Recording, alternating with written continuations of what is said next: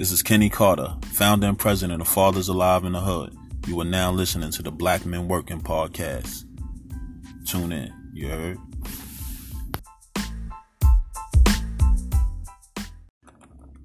Hey everybody, what's up? This is your boy Sugar Ray, and you are now tuned in to the Black Men Working Podcast. Today's guest is a very, very, very special friend, a very dear brother of mine. I think sometimes we clash. I'm a Pisces, he's a Capricorn. That's like me and my mother clash. She's a Capricorn, I'm a Pisces, right? But he's a great brother. He's one of the most dedicated, hard-working brothers I know. Brother Kenny Carter, 41 years old, CEO and founder, president of a super dope, super powerful nonprofit organization based here in New York City, but spreading all across the globe. Brother Kenny Carter, peace. How you doing, brother? Peace, beloved. How you, man? What's going on? I'm good, man. I first want to say thank you for agreeing to do this interview. And this is how real it is, and this is how real we are, brother. Kenny Carter is just getting off. He's just finishing some work. Like No. I'm getting off the job. See, he's being more honest. He just left a job. So a lot of people may not know that Kenny Carter has a job. He has a job that, I don't know if he likes it or not, but it's a job, right? It's helping make it do what it do. But he's literally just getting off an overnight shift and stopped in Long Island City, Queensbridge to do this interview, man. That's how dedicated he is. So I'm just happy to be here. I'm honored that you would take this time to sit with me and share your wisdom and share your work. Again, I've been around since the beginning, and it's been powerful, man. So talk to us. How you doing? It definitely this is working. This is part of the working part, because a lot of times, people get jobs and they get caught up in their job and they lose the reality of the work. And the work is the passion, and the passion that I have, man, it came from a dark place into the light, because I was lost at one point in time in my life and really trying to understand who I am as a person. And I've went through some, different phases and things, and going through those phases and changes, there were some hard times, and through the hard times, I started to pray more.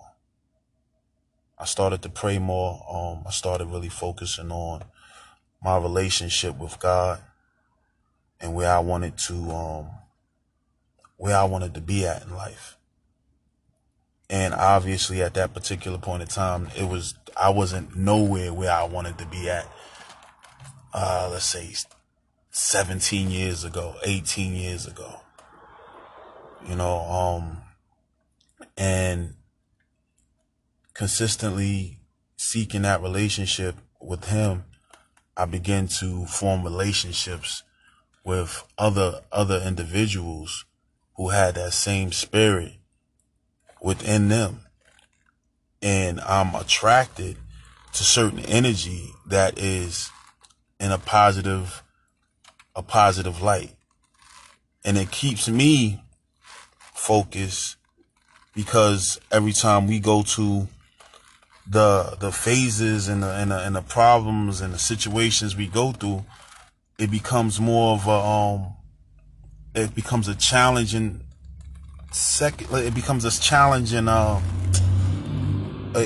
challenging experience. And me, myself, I learned from every experience I went through. I want to sit down and really think about, a lot of the things that created the push and the passion to want to be able to change not only the way my life is, but the life of our people as a whole, because there's always a situation where there's a lack of opportunity. So we want to be able to create an opportunity for individuals to be able to bring forth their full potential. Powerful. So would you say would you say it's powerful? And I'm sure there's a lot of people that can relate to that. So would you say that inner work, that spiritual work, I would call it, is the essence of what Fathers Alive in the Hood is? Or are you talking about just you personally as Kenny Carter? I mean, the essence, I believe definitely that's what it is, because the things that are unseen are the most powerfulest things in the world. Faith is to be, people get faith by hearing. It's not by sight. You don't see what you're going to get. You just believe and you hope. But faith is what it is that gets you through life at times, depending how much faith you have. And the acronym of the organization, it just happens to be Fathers Alive in the Hood for a particular reason, where these are the things that's hopeful. But I think,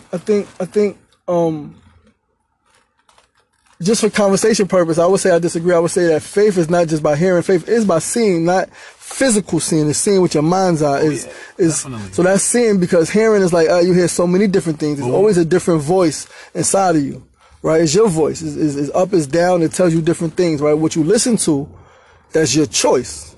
Right, but that's the faith. Because I have faith, and I wouldn't say it comes by hearing. I say it comes by seeing without my eyes, seeing with my soul, seeing with that part of me that doesn't have eyes. So you saying, I mean, the part of you that doesn't have eyes is imagination. So if your images is in the nation of your mind, you can create so many different realities. But it takes you as an individual to want to bring forth that reality and create and be the creator that you are. 100. And I agree to disagree. However, we still make sense. Mm-hmm. So it's Definitely. Just like dealing with life in general. It's really about being proactive and not reactive. And I say that to say, I got off a job, and now faith this is the work. My work is Fathers Alive in the Hood. Just being able to communicate with like-minded brothers, fathers that, like, just yesterday, I had a father reach out to me, and he asked me advice about his teenage daughter who's smoking weed, and she's hanging with the wrong crowds, and he just don't want to go and disrupt the whole household in a manner of being over aggressive, and not even towards his daughter, but towards the individuals who's giving his daughter the drugs. And it's like he reasoning in an emotional situation takes a lot of patience, and you have to really be patient with the reasoning when you're dealing with something so emotional, because emotional, it make you, any given second. But when you're doing these things, I explained to the brother as a father should. He has to go get his daughter. He has to talk to his daughter and give her some ultimatums. It's not like, asking a choice. Because honestly, I think this generation that's here now came right after our generation. Now, my generation is a little bit different. Whatever your mom or your dad said, you did. That was it. Ain't no questioning. But everything changes from generation to generation. That's always going to be. It's always going to be like that. It's always been like that. So I would say the key is adjusting, right? As the older generation, mm-hmm. right? A brother, I don't remember his name, but a brother used to say something like, about the relationship between the young and the old. He would say, knowledge is to be updated and wisdom is supposed to be passed down. So the elders are supposed to pass the wisdom down, the young people are supposed to update the knowledge, but a big part of the problem, and it's on both sides, but I think the elders have to do a better job of leading the way, right? Is you receive, you allow your knowledge to be updated by the younger people. Of course. Right? Of course. And it's funny you say that, but that's what's happening right now. Well, I want to go back, right? I want to go back real quick. So tell me when and why did you start Fathers Live in the Hood. I want to stick. I want to go in there because that's the power. Everything you're saying is part of it. It's all it. But I want people to hear, like, why did you start this thing that is so powerful, that's impacting so many lives, men and women, young and old, black and white. Right. I've seen it. In the beginning, it was a certain event, right, that transpired in South Jamaica, Queens. And before it went mobile, it was social media. We was on Facebook. We had, a Fathers Alive in the Hood group. I created it and just started the dialogue. What does fatherhood mean to you? Because a lot of times fatherhood, what I've learned is it means so many different things to so many different men, depending on how they were raised. And it was real interesting. So I created a YouTube page, and I started to interview a lot of different fathers. What year was this? This was in 2012. 2011, 2012. With 2012, we actually became an official 501c3 in March 29th, no, September 29th, March. Facts. Right there. Became a 501c3 organization. That's a non-for-profit, pretty much under public charities. So doing everything that we do is really about getting sponsorship, getting things. And that's just and that was then, right? And at that particular time, sponsorship and all that stuff was this paperwork that needed to be done, right? And that wasn't really my focus at that particular time in 2012. A young man by the name of Daryl Adams got murdered in 40 projects, and it was on film, like, you know what I mean? And it was going viral, millions of views already. And you remember, like, we both sat there. I do remember. And he literally cried about the situation, like real passion about the situation. And even to the degree where it was like, yo, let's go to his family house, like right now. And that we did. In fact, we went to the house. We spoke to his brother, Dude. 10 o'clock.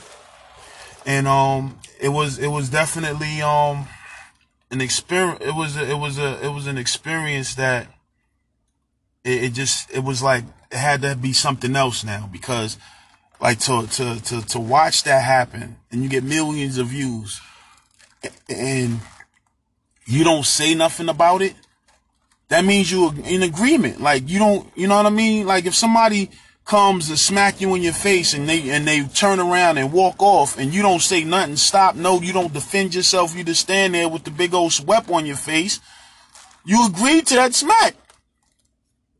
You ain't say nothing, do nothing. Nah, this is not the situation. Our youth are valuable. Each and every life is valuable. And if they don't see the value, then that means there's some type of distortion that has taken place that got them in another place. And it's so, and it was so deep where it was like, all right, listen, let's put together a peace walk. A peace walk is when we give the community notice via flyers, social media, peace walk is happening on this day, at this time. And we asking if you care, if you got a voice and you really wanna contribute to positive energy, show up. And it only took people time to come out to do a walk from point A to point B. And in the time we walk, and it's all in unity. And the chant was always, enough of us killing us, to save our children is a must. Our focus is dealing with, as a Fathers Alive in the Hood, our focus is dealing with brotherhood But brotherhood comes through our 5 pillars. The 5 pillars that were created within Fathers Alive in the Hood is trust, integrity, communication, transparency, and then collaboration. I gotta trust that you're integral to communicate with transparency in order for us to collaborate. There's levels to dealing with the relationships that I have encountered over the years doing this work. We've went through situations where we had to go be security, literally, at a funeral for a young baby that was probably like 1 or 2 years old. Got shot in the stroller because his father was a gangbanger.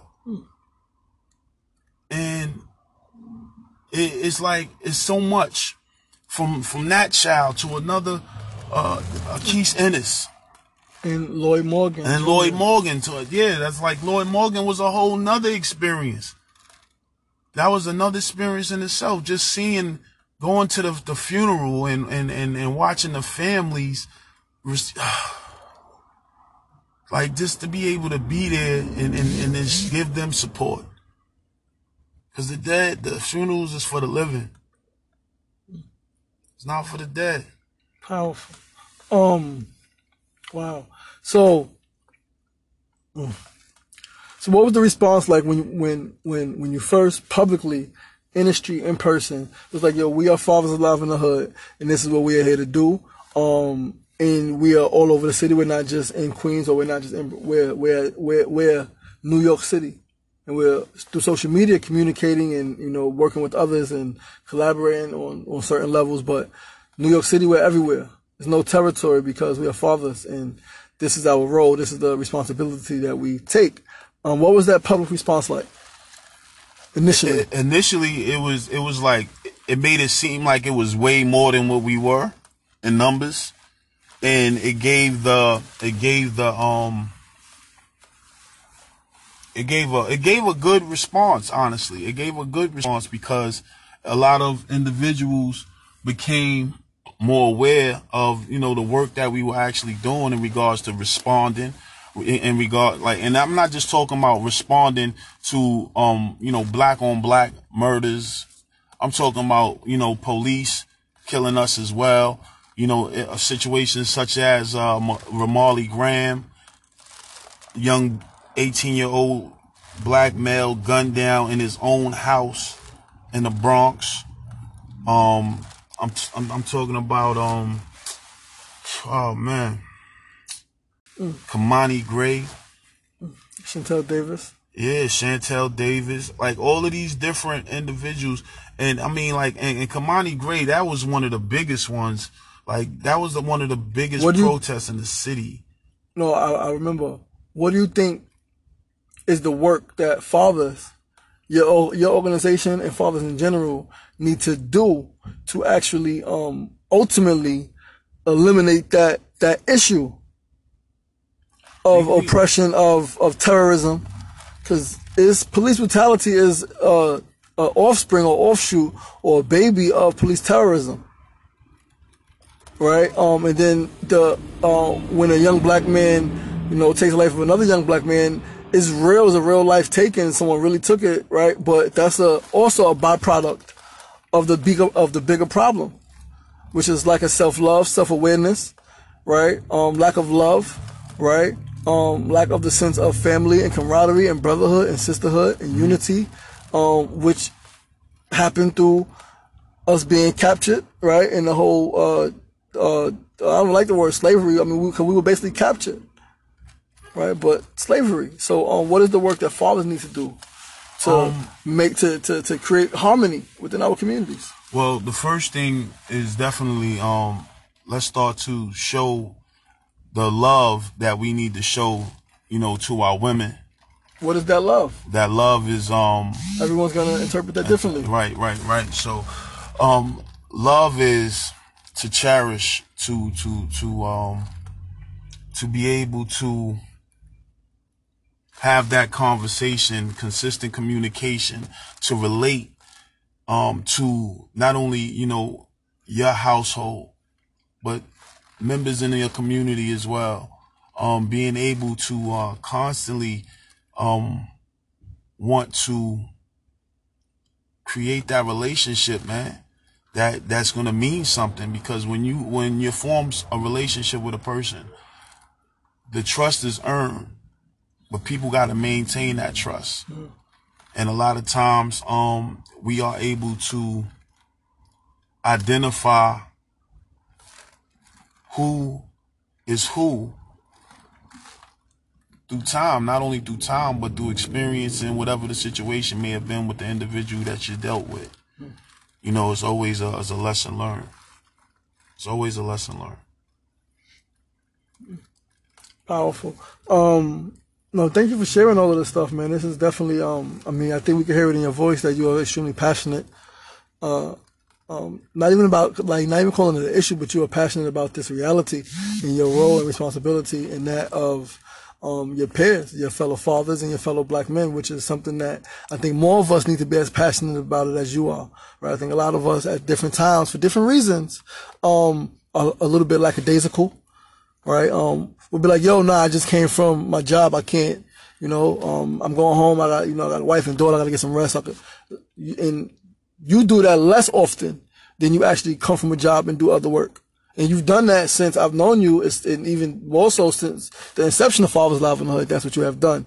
And so regardless to what anyone can say about you personally, right, whatever disagreements they may have with, you on whatever issue or topic, politically, religiously, economically, whatever the case is, one thing I think we all can say who have had eyes and ears and paid attention to what's been going on, particularly in New York, black communities, right, from Brooklyn to Queens, different parts of Queens, Bronx, even Staten Island at different times, can say that Fathers Live in the Hood is there. And that the head of Fathers Live in the Hood is a passionate brother. How does that passion that you have as the leader, how do you think that translates to those who you work with? Do you think they are as passionate? Would you like to see them more passionate to get more of the work done? Because I think we all can do a little bit more. I would just, this is the season right now for me that I'm just praying for quality men. It was a time I was like, I wanted quantity. We need more men. We need more manpower. And that was the call, right? And I was just getting a whole bunch of brothers, and they was coming. But, it wasn't their time. It wasn't their time. And whatever the things that was going on in their life, that took precedent, as it should. Because, one thing that we have on the back of every sweat hoodie is family first. So, I get that point. And it has been some, situations where life took a turn. I get that. And I'm just at this point where I'm seeking for quality brothers to be able to build and show commitment. Just time. Just showing time. 85% of our work is time. Showing up at a certain time, at a certain place, and being ready. And then once we can exhibit that, then that's when the unity starts. Because the most important letter in the word unity is the I. As an individual, you have to be responsible for yourself, for your actions. Yep. And everying that you say. For your energy. Yeah, everything. Responsible for your energy, right? A lot of times, a lot of us, and I've experienced it too, where I let the energy of others or the energy of the community, right, overtake and make me do something or think in a certain way or behave in a certain way that I may not have even wanted to do. Like, I vividly remember, again, being honest and being true, being a young teenager and sleeping with different women.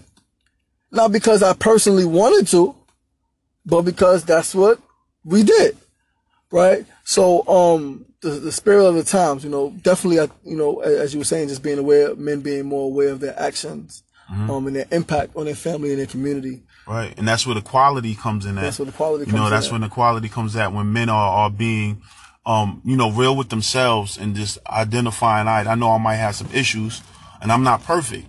But So- at the same time, you know, just let's move. And when we move in perfection. So can any brother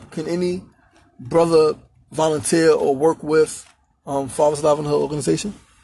Yeah, any brother can work with us, but there's different details that they might might not be able to, you know, deal with, depending on if they are a violent felony or things like that. They might have a situation. I don't know where violent felons are not. I'm not even sure where does violent felons not go. What do you mean? Like because they can come into the schools nowadays. Yeah, To talk to the kids. To speak, but we Right. can't go in and work. Yeah, definitely can't work. Like we can't be contracted. Or I mean, we could be independently contracted to go speak at a school, do a workshop or something like that, but we can't be we can't be salary. Right. All right. But all right, so where is Fathers Alive in the Hood now? Like, or not just where are you now, but where are you now in relationship to where you were then, right? And trajectory relationship to where you see yourself going. Like, how are you, like in a good space? Are you still close to the beginning? Are you talk about that?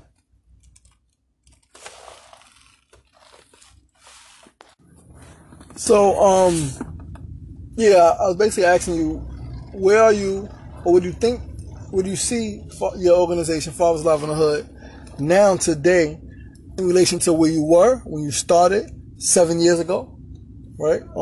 7 years ago or plus, a little more, a little less, or whatever, in relation to where you want to see yourself going. Well, how close are you to the end goal, or to one of the big like, aha? Because I know there's no end goal. Yeah, it's really not an end goal to this. You know, it's an end goal, but that's, you know, when I'm no longer here. Brother Kenny, tell us, what are some of the pros and cons that you've experienced since doing this nonprofit work as a black man building an organization for black men and black boys? What are some of the pros and cons, pushbacks, and you know, what are some of the things that you know that have been easy to do or, you know, less complicated? Talk about that for a little bit. Well, certain areas, like just like finding a location, we'll find these different locations, and I'm gonna name some of the locations that we've either been in already or we're currently in. And once we get the location, it's really about forming relationships with the people in the community, like the youth, the fathers, and being able to you know, get them to come in, talk, let's build. At the same time, the pros is once we get the space, we're able to reach out and evaluate some of the necessities that's needed out here. Finding out, you know, what are some of the people going through, what are some of the problems, so we could be able to find out if we are able to provide some of the solutions. Why do you do this work? I believe I do this work out of love, man. Out of love. But why? Why the love? Because look, you can choose something else. No, listen. I came from a place where I used to rob people. I used to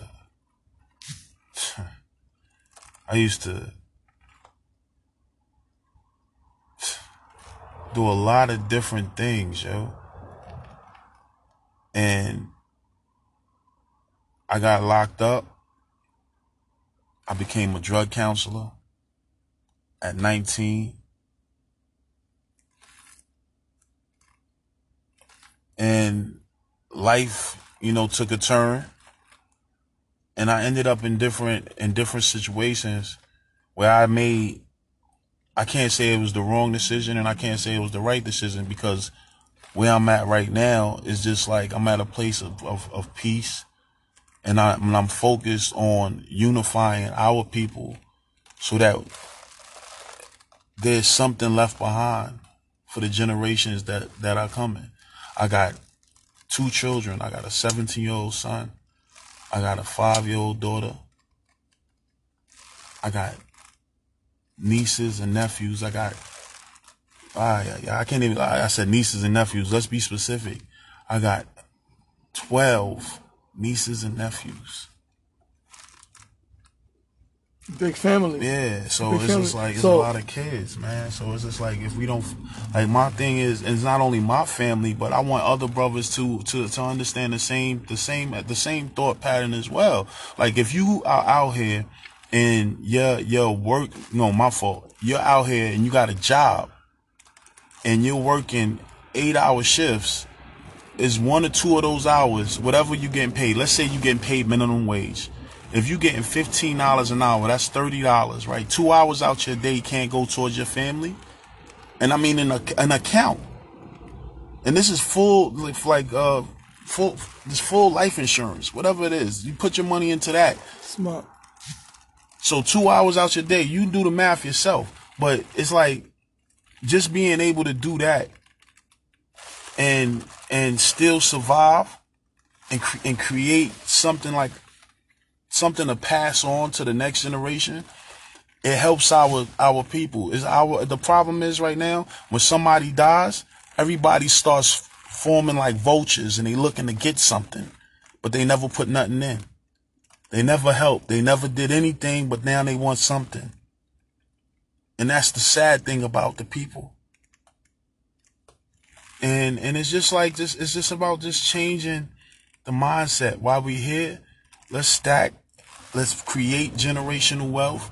Let's be able to move in a power that can remind the current powers that be of a Marcus Garvey mindset, where creating businesses was most prominent, where the people dollar really meant something. Like, it's different, bro. Like, when it comes down to this, man, it's really about, man, just that oneness, man. That oneness. Moving that oneness. So, wow. So powerful, so powerful. So, where do you see yourself? Where do you see the organization in the next 5 to 10 years?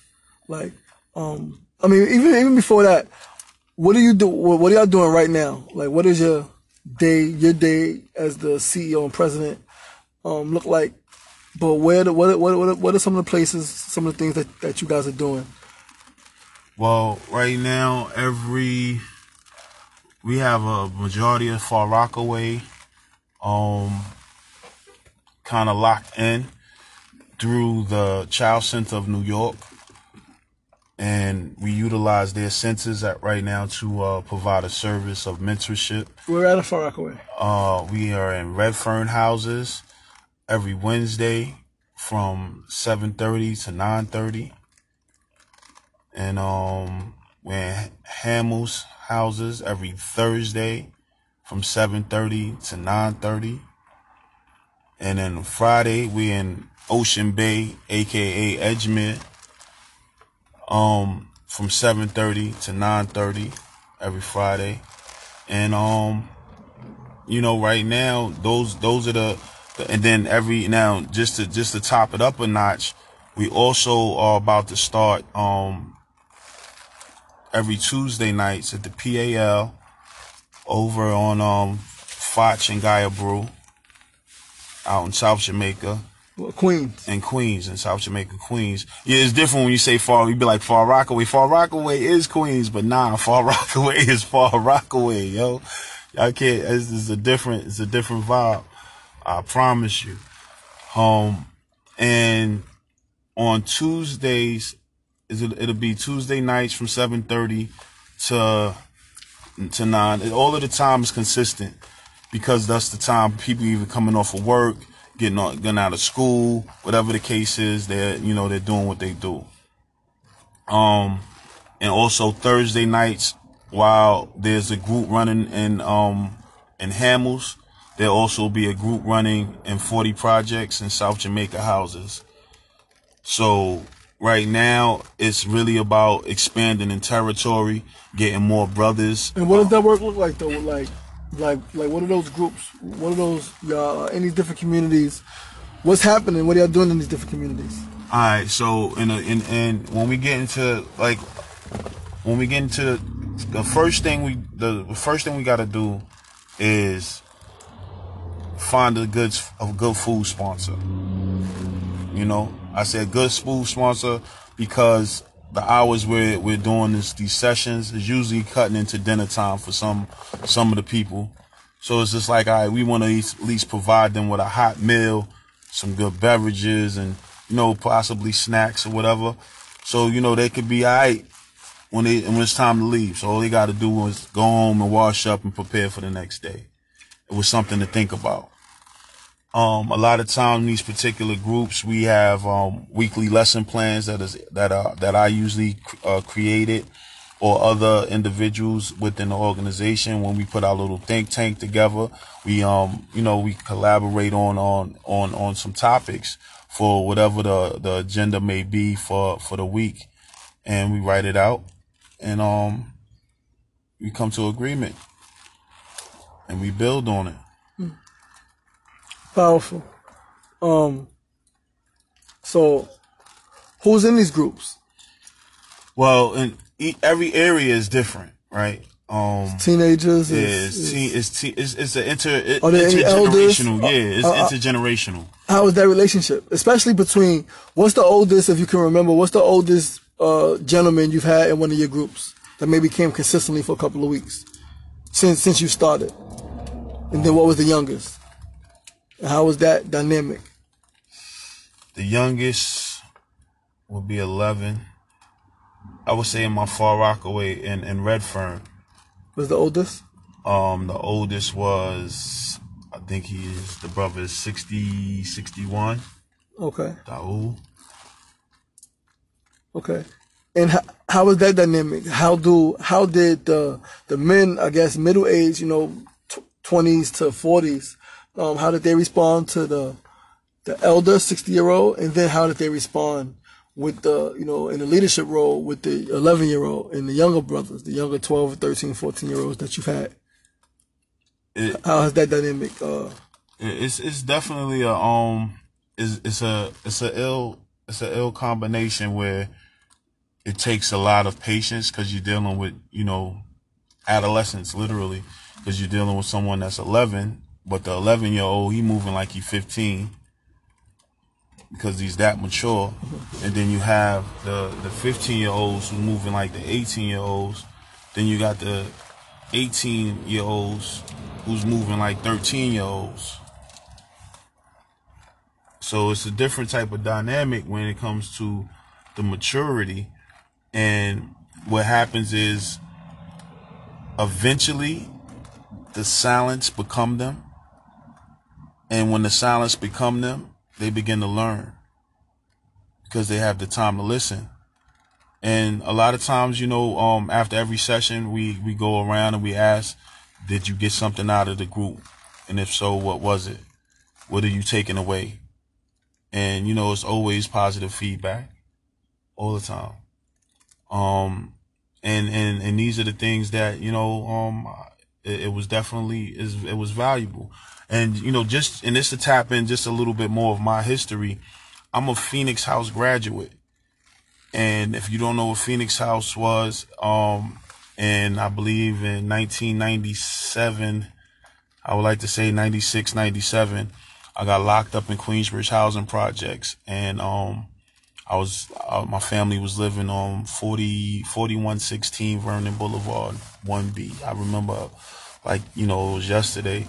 When the police came in, they locked us up, and there's more to the story, but I don't want to overkill. And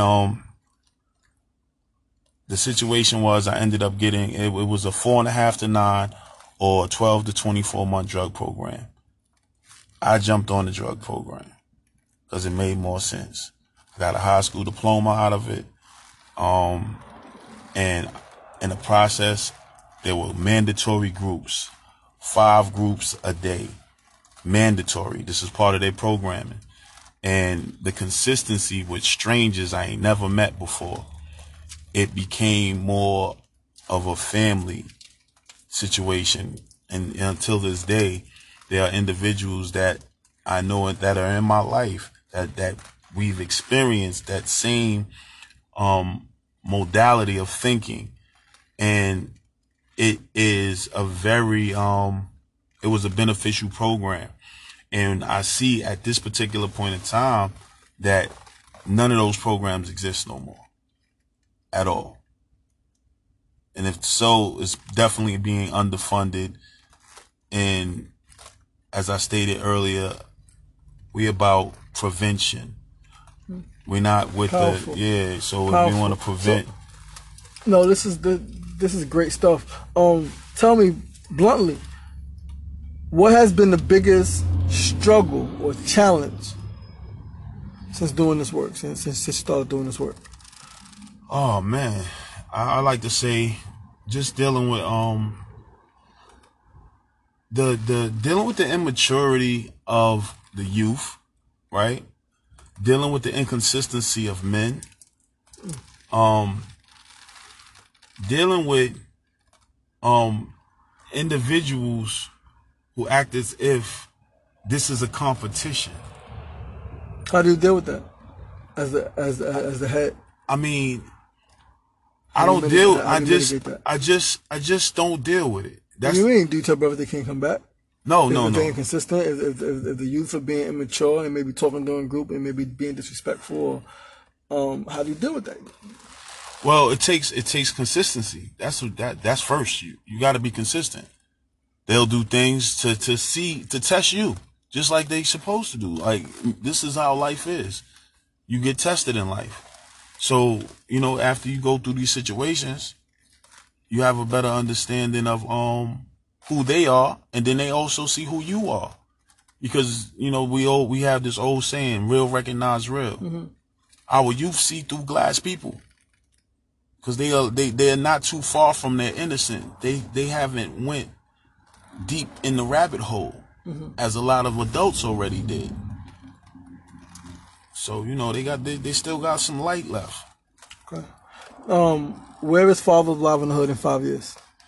5 years, we should be at 10 years, 20 years. Well, 5 years, definitely we should be in at least, I would like to say 16 out of these 16 states, 17 states if that. Where's your headquarters? Headquarters? Oh man, that's the beautiful thing. In a hood near you. Literally, like to be able to establish the community centers as a location of meetings, to be able to communicate, is definitely a prime way of keeping things cost efficient. So therefore, headquarters at this point is not gotten. But we have some. No, I'm asking, where's the headquarters in 5 years? Oh, 5 years. In 5 years, where's your headquarters? You in 16 states, 16 cities doing work. Where's the headquarters? Where's the main office? What city? What borough? Pick it, claim it. Honestly, let's get it. Where's the headquarters? How many stories is it? What does it look like? Right. Maybe that's for you to think personally. Right. Yeah. It's definitely. I just don't want it, because once I say it, then I know how powerful it is to say it. Right. Well, I want to just write it. Yeah. I'll probably write it more. Keep it to yourself. And not only that, I want to do the studies. Right. And when I say study, like, how much space do you need? Like, do you need like how high does it gotta be above land? Like, you know what I mean? Like, I need to be in the mountain. What kind of water are y'all serving? Stuff like that. Alkaline, baby, right? Boy. Like because something you said in the beginning, which is very important, and you didn't say it this way, but this is what I took from it, is that if you pull up a brother's mind, if you pull up his spirit, then he will pull up his life. Fact. So do the inner work first. Mm-hmm. Whatever you call that inner spirit, that inner work, do that work. Get closer to yourself, get closer to God. That's what I took from it.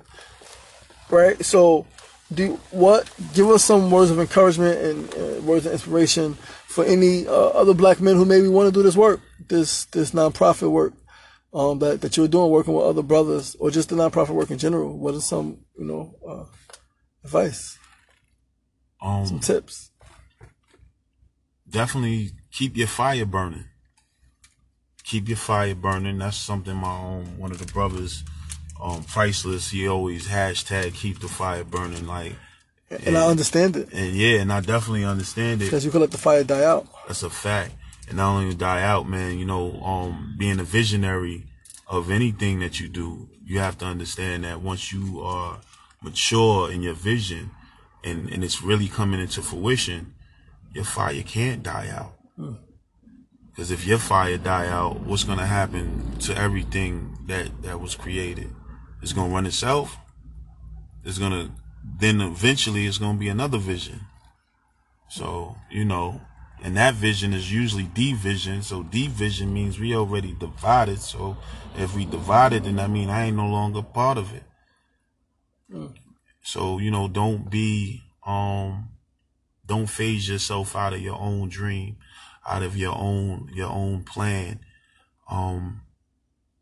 because you didn't want to be consistent and doing what you needed to do because you was too busy doing what you wanted to do. Word. Real quick, 1 minute, 2 minute tops. Tell me how important, right? Going back to the inner work, how important is yoga and meditation? How important is that specifically to the black men now, today, in the hoods of America, in the urban communities, in the project, in the housing developments? How important is it that we get into yoga and meditation and taking that time to yourself in the park and in the sunlight? And how important is all of that? How does that contribute to it contributes the success to of the black man and family and community? It definitely contributes to the oneness, and the oneness is just being at one with yourself, right? When you being at one with yourself, you being at one with everything else that surrounds you. You're able to pick up on emotions. You're able to see things. Is that Pipe Yard Joe? That's Pipe Yard Joe. Wow. I need to get a video with that man. I promise you. Why? He's just man, he's an icon, man. An icon. Why? Meaning that this man, since I was a young boy, he's been homeless by choice.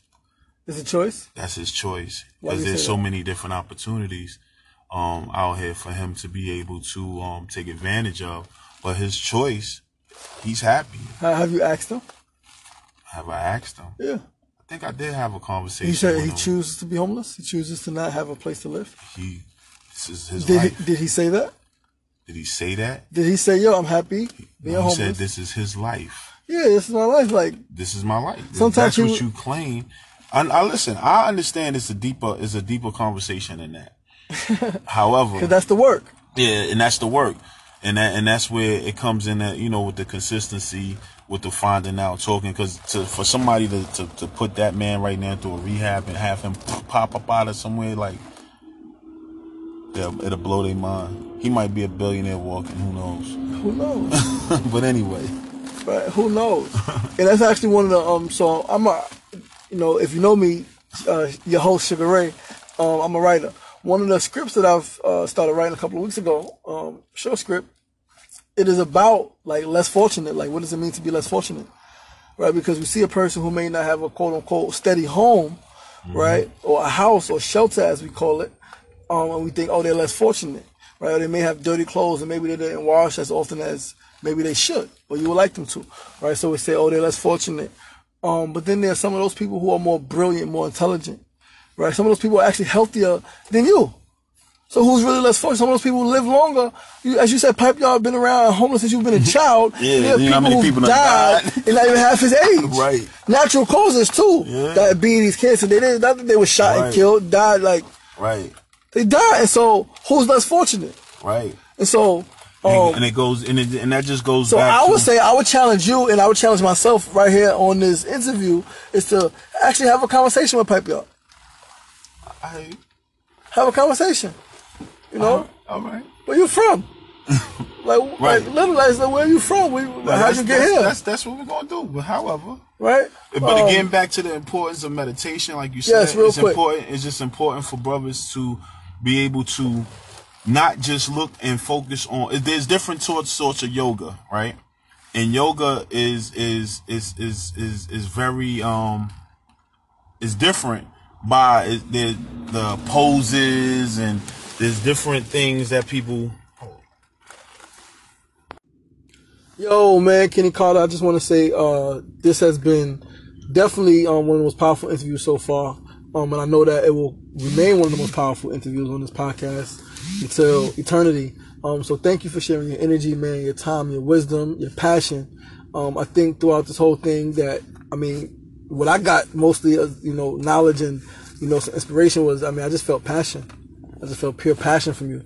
So thank you, man, for, again, coming out and for agreeing to do this, man. Peace and much love. Peace, bro.